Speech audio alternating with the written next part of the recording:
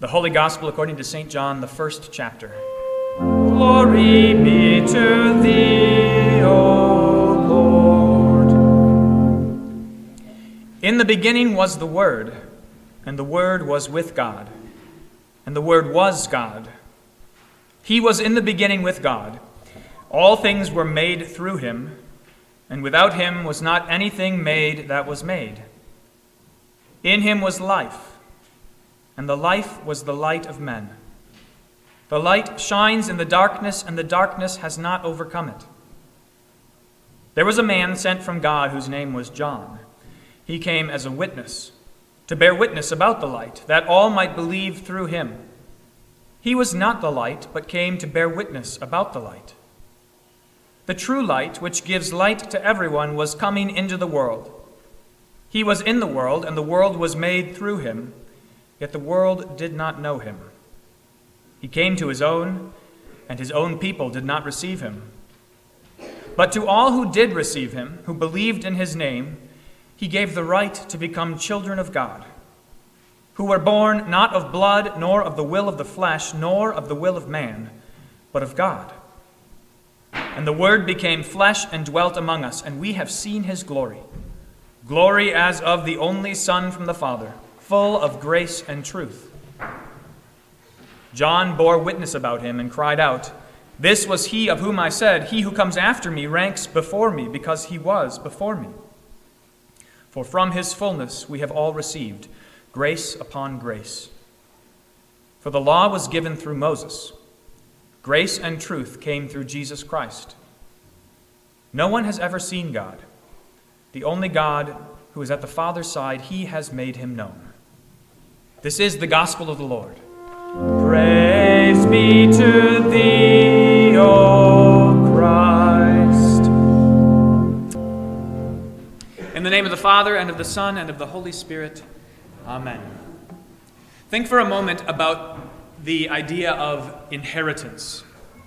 What belongs to one generation gets passed down to the next generation. Think about how we normally talk and think about inheritance. It often has to do with property, stuff, material things. So a house gets passed down from one generation to the next.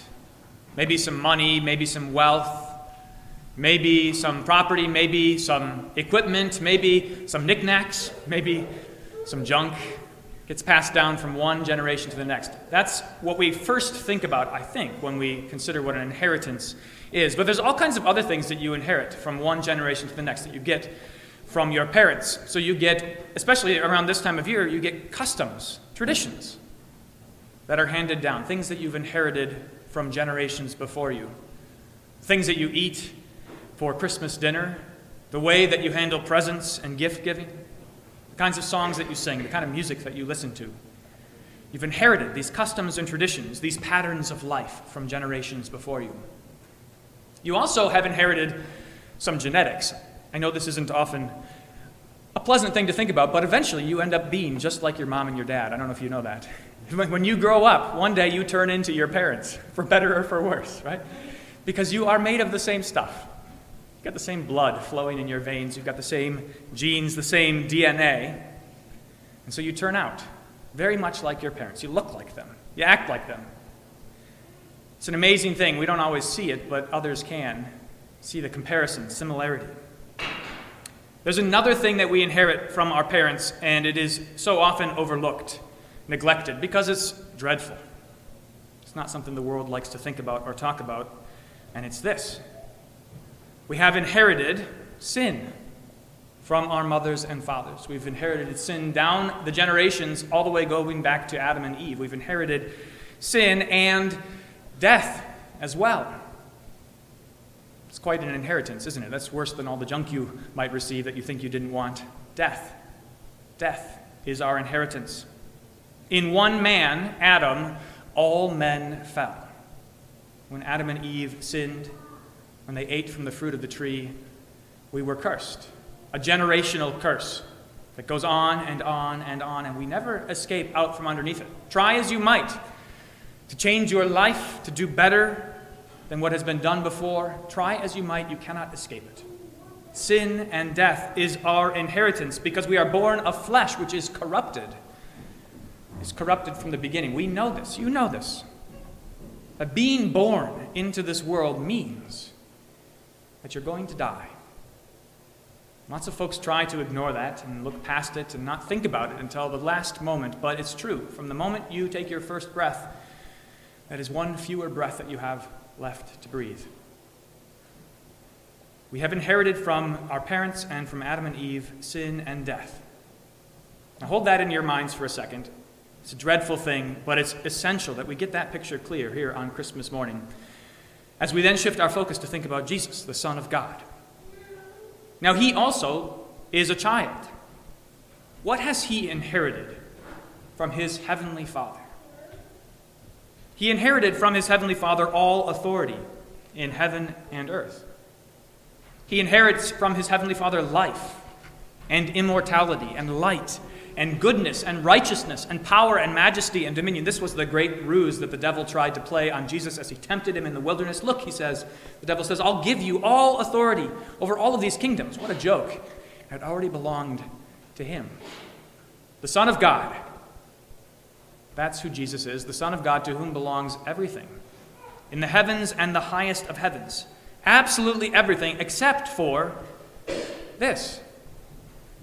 Death and sin. That's something that the Son of God did not receive from his heavenly Father. Where sin reigns in our flesh, perfect righteousness reigns in the Son of God. Where death brings a sudden and swift end to our lives, his life from his heavenly Father is eternal. That is why Christmas is such a marvelous thing. Really unbelievable. And we should never stop to wonder at it. It's worth pausing, slowing down, and thinking carefully about what Christmas means. Think about it in this way. You were born into this world, which means that you're going to die. Jesus was born into this world so that he could die. He was born into this world, born into flesh like yours and mine, because by nature he would never die. As the very Son of God, he would live eternally.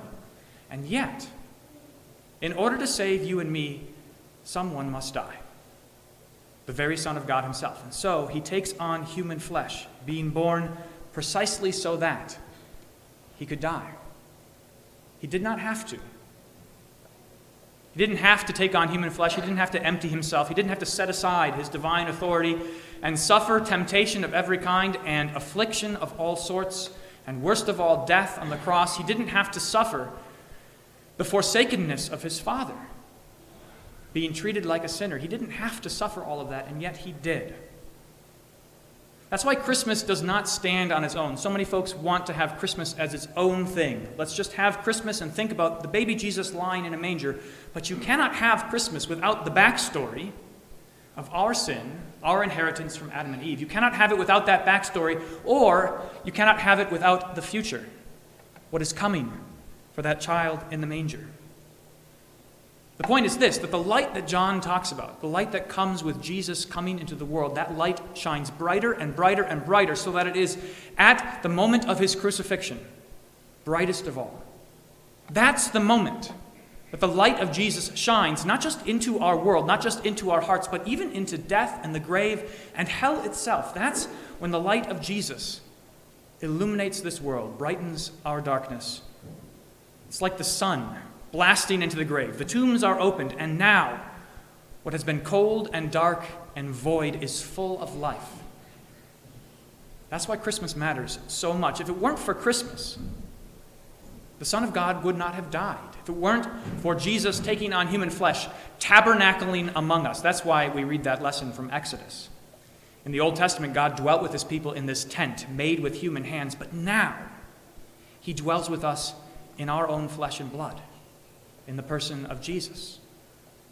He has done that so that he could live and die for us. That's where darkness is overcome, on the cross of Jesus. That's where the world is remade. That's where you find your new birth. Because you see, it is no good for Jesus to take on human flesh and to die if it does not mean rescue and life for you. In his death on the cross, you find your new birth.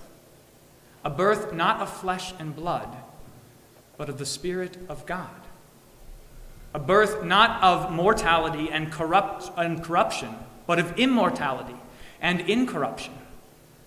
A birth that is not just waiting for the day to come when your life is over, but a birth into a life that lasts forever in perfect joy, perfect peace, perfect happiness in Christ. This is your birth in the Son of God. This is what is given to you when Jesus comes in the flesh and lives and dies for you and then washes you. That's what Paul means when he writes to Titus and says that you have been born again, regenerated, born again in this washing in Christ, so that everyone who believes in his name has life, his name which is above every name, his name to which belongs all glory and dominion and power, that name which has been put on you. This is the marvel of Christmas, that Jesus, the Son of God, to whom everything belongs in heaven and earth, has come to dwell among us and to give us everything that belongs to him, so that we can be just like him, sons of God. He has given us the right to be called children of God, not something we could ever have claimed for ourselves, not something we could ever have hoped for. As far as we knew in our flesh, we were enemies of God. But he has taken us and made us not just friends, but children. Think about what that means. Think about how easily that goes wrong. The parable of the prodigal son is a great example of this. The prodigal son was the son of his father, and yet he acted as though he was not. He took his rights to be the son of his father, and he went away and spent it all somewhere else, not recognizing that that was no freedom, but that was loss, that he was giving up the gifts that he had been given. Not you. Not so with you, who have been called children of God. The right to call on your heavenly Father, just like Jesus spoke to him constantly. The right to be heard by your heavenly Father and answered by him with grace and love and blessing. Think about that. Your heavenly Father longs to hear your prayers, and he delights in answering them. He loves more than anything to give you what is good, to bless you in his Son's name. So exercise your rights as children of God. Pray earnestly. Come again and again to be fed by your heavenly Father. Just as a human father feeds his children, so also your heavenly Father feeds you with the eternal flesh and blood of his own Son, which gives you life. He feeds you and nurtures you. He teaches you, trains you in wisdom by his word, so that you can grow up into the fullness of Jesus. So that you can grow up, not remaining children, but maturing in wisdom and righteousness, just as Jesus matured in wisdom and stature. Your heavenly Father treats you as children. Wear the robes of righteousness proudly and gladly, those robes that have been washed in the blood of the Lamb. Do not be afraid or anxious about anything. You have been called children of God. If God is your Father, then no one can harm you. Not even the devil himself, not death, not the grave, not even hell can hold a candle to the love that God has for you.